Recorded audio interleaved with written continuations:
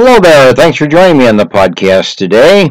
Caregivers. That's my topic. Are you a caregiver? Are you taking care of somebody full-time, part-time, intermittently, periodically? Are you a child that has an adult that needs care and you're assisting in the care of your parent? You're an adult child that's caring for your older parents in some level of intensity or some level of consistency. But are you into that role of a care provider or caretaker?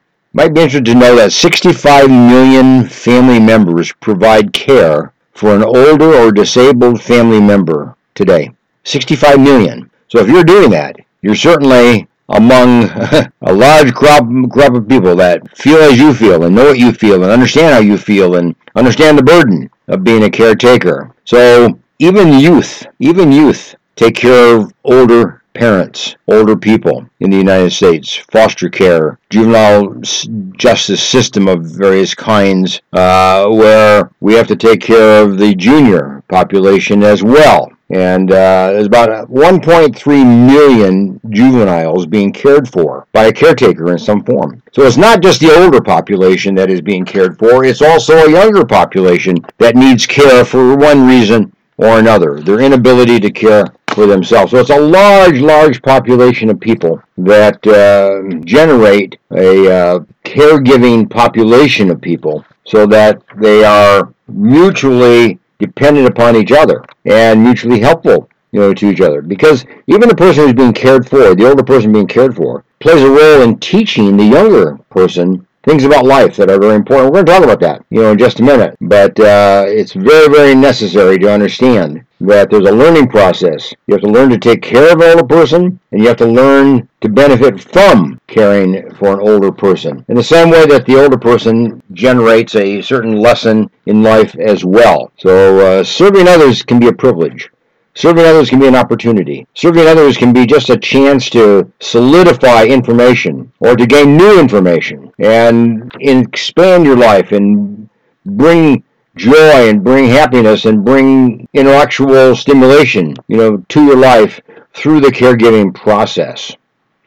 So let's talk about servanthood, okay? That's a kind of an interesting vocabulary word, servanthood, but it's kind of a profession, if you will. It's kind of a long-term commitment that you're in a servanthood relationship with somebody else. And that's what makes a family great. That's what makes a country great. That's what makes a society great. That there are people who will step up the plate and provide care for others that need care, whether it's within your own family or within your friendship circle or within your church circle or wherever it might be. There's that caregiving mutual responsibility and mutual learning opportunity. What are some of the benefits? What are some of the advantages? Well, let me tick off a number of them and just look at it in the sense of saying, even though you're a servant, you gain, you learn, you benefit, you profit. Serving gives a new perspective of life. When you're serving somebody, it helps you appreciate how other people live life and how they view life. Young people kind of work rapidly and live rapidly. Older people work and live at a snail's pace. You have to kind of appreciate that. That puts perspective on life, perspective on how you're going to live your life 50 years from now, and how you're going to appreciate and incorporate a lifestyle over the years as you move from the young to older ages. So serving others puts that perspective on life. Here's a second one. Serving provides opportunity to develop special relationships. Sure, you have a relationship with your parents, and sure, you have a relationship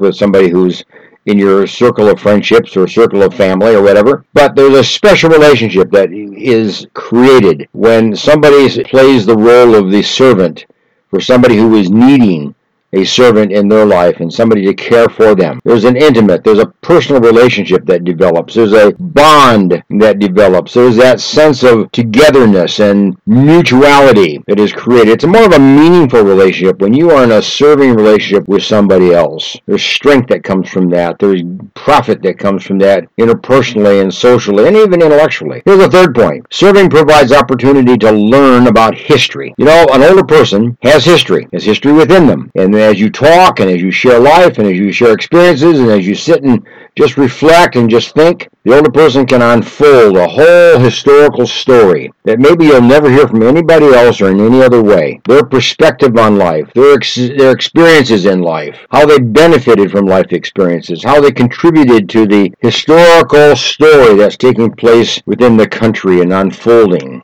You see, older people have a story within them, and as you caretake, you begin to listen, you begin to experience, you begin to live out, you begin to touch base with that story, and you learn it, and it becomes part of you. Here's a fourth point. Serving teaches the importance of being flexible. Now, nobody likes to have to work with older people because they work at snail's pace and you work at a fast pace, but flexibility is the key. You have to be flexible to their schedule. You have to be flexible to their abilities, flexible to their way of handling issues and handling life and moving about. It's different from yours. So the demands that they make on you and the demands you make on them has to mesh and has to come together. So there's a need to be flexible when working with somebody, particularly somebody older than you. But same way if somebody's disabled, you got to be very, very flexible in serving them because they can't keep up with you. They can't follow your path, and they can't follow your system of operations.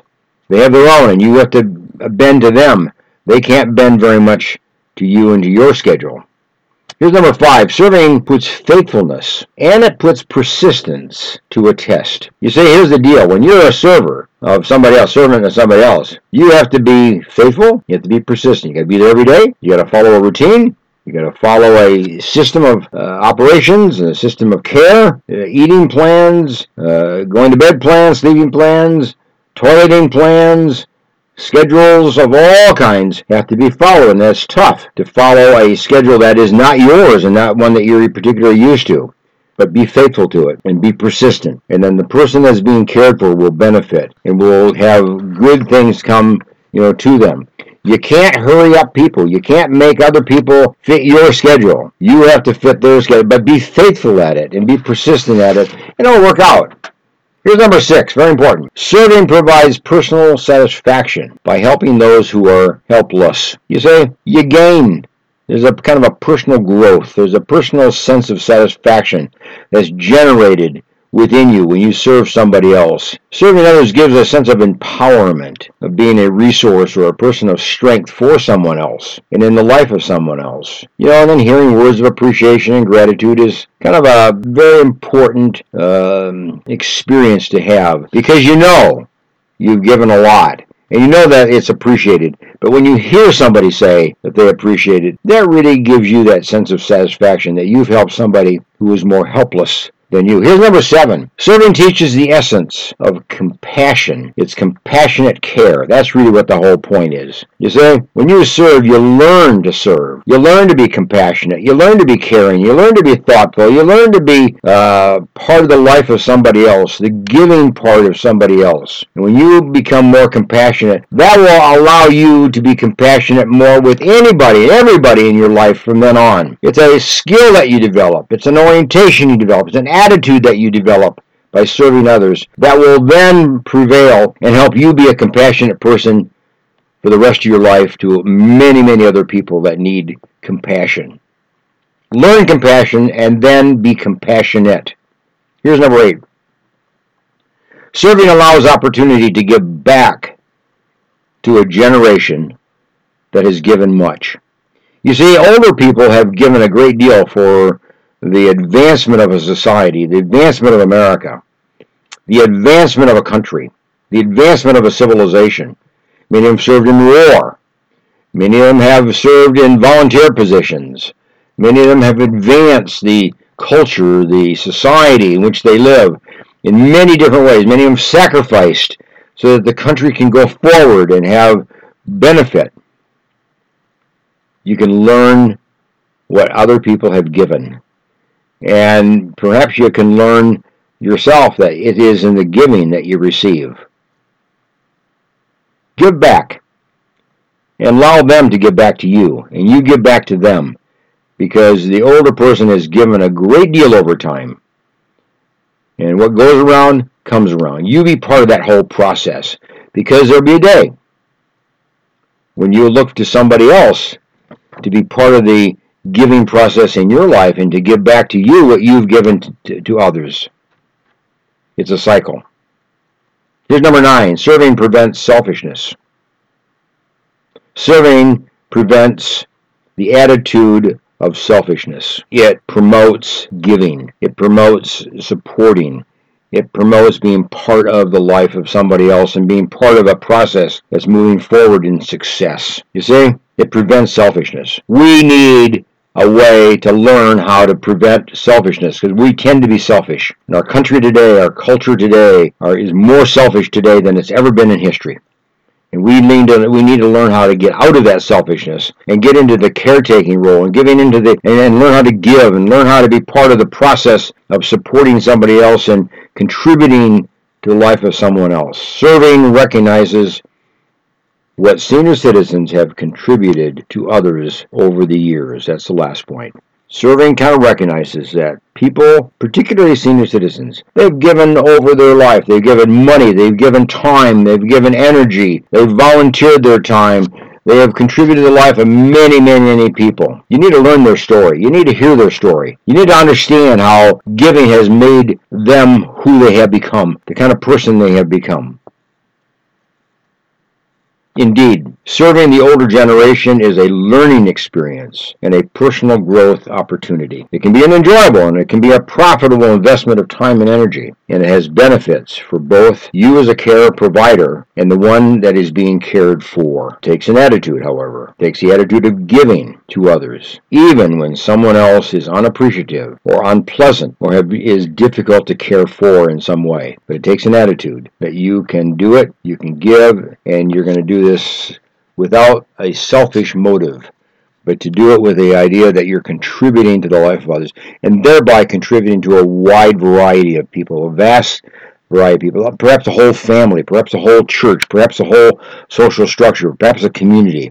As you provide for others, it will have a multiplicative effect and go on and on and on and on and bring others into the network of being a benefit of your care, a beneficiary of your care. Anyway, thanks for joining me today, and I'm glad that you took some time to listen to this podcast and kind of look at it from the context of, are you a person that can care for somebody else? Is there an opportunity in your life that you can start caring, for someone else? Is there an opportunity for you to be the caring person, to be the person who really contributes to the life of someone else? I hope so. Bye for now.